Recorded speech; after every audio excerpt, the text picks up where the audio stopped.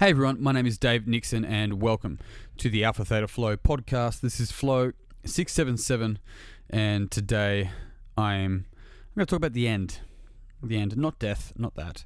The idea that there's an end, a location that we're meant to arrive to. It's something that I do talk about a fair bit. I do that as a reminder to you if you're fretting about somewhere where you're meant to be, putting pressure on yourself that you should have finished something by now, that, you know, especially if you're comparing yourself to someone else on social media.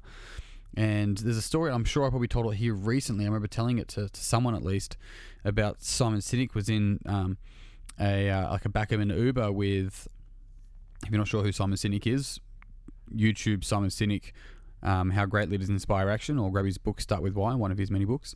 And either way, he was in the back with an Apple executive after doing a talk there, and he had not long done a talk at Microsoft. And Microsoft actually gave him the new, I can't remember what it was at the time, but it was basically the iPhone version, right, of what they were doing at the time. Possibly it might have been an iPad version. Either way, he said, look, you know, this is Microsoft, this is what they gave me, and this is not so much as like, can you give me an iPad? I'm sure. But this is it's the best in the world. They've done so well with this. And the Apple executive goes, yeah, I'm sure they have. And he just didn't react, right? What he was alluding to is the Apple executive knew where Apple was going, what they were doing, what they were producing, what they had coming up. They were focused on what they were doing. In fact, 70 to 80% of the talks at Apple were about how to progress Apple, how to move further forward with what they were doing, what their vision is, and bringing ideas that are driving that.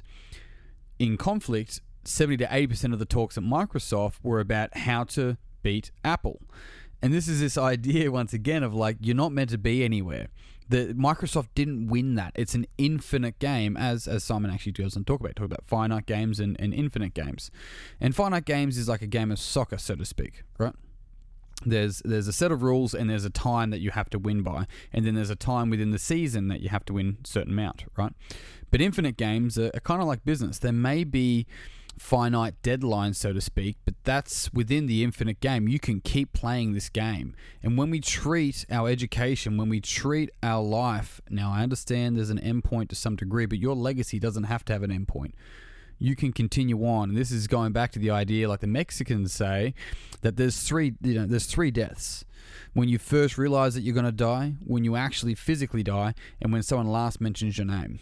And if we look at it from when someone last mentions your name, you have the ability to have an infinite name, as whether that's be the goal or not. You get the point, hopefully. If you don't, then don't worry about it.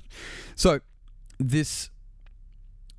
one of the most powerful things that we can do when we see this idea is move away from this endedness, right? The majority of people in the world are under immense pressure to think that they're meant to have everything figured out, right, all the time, that they're meant to pretend like they look like they have things figured out, like they have to show people they've got things figured out, rather than just genuinely being where they're at.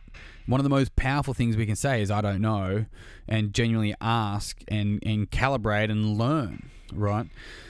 But excuse the mechanics next door.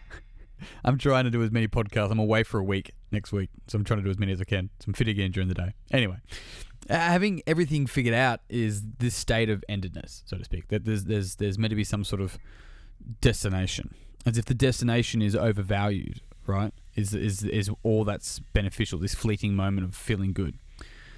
But the reality is, it's that time in between those checkpoints. And that's what they are. They're checkpoints. When you arrive at your goal, that's not the end. That's a checkpoint, right? And even shifting your frame of thinking, your frame of mind from that's the end, I've achieved, to that's the checkpoint, allows you to actually keep this process mindset. And having a process mindset, even though I refer to moving away from setting your mind, this process frame of thinking allows you to see failure as part of the process, allows you to see success as part of the process of you evolving, of you unbecoming and becoming at the exact same time. You're both involving and evolving at the same time, right? And so the beautiful movement away from static, the beautiful movement away from black and white thinking is a real healthy developmental stage of growth.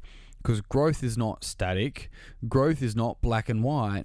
Growth and unraveling is a process. It's a continuum. It's this continual unfolding. And so when we catch ourselves thinking that we should be somewhere, that where we're not is better than where we are, we're not realizing that where we are is a part of where we're not, right? A part of where we're going.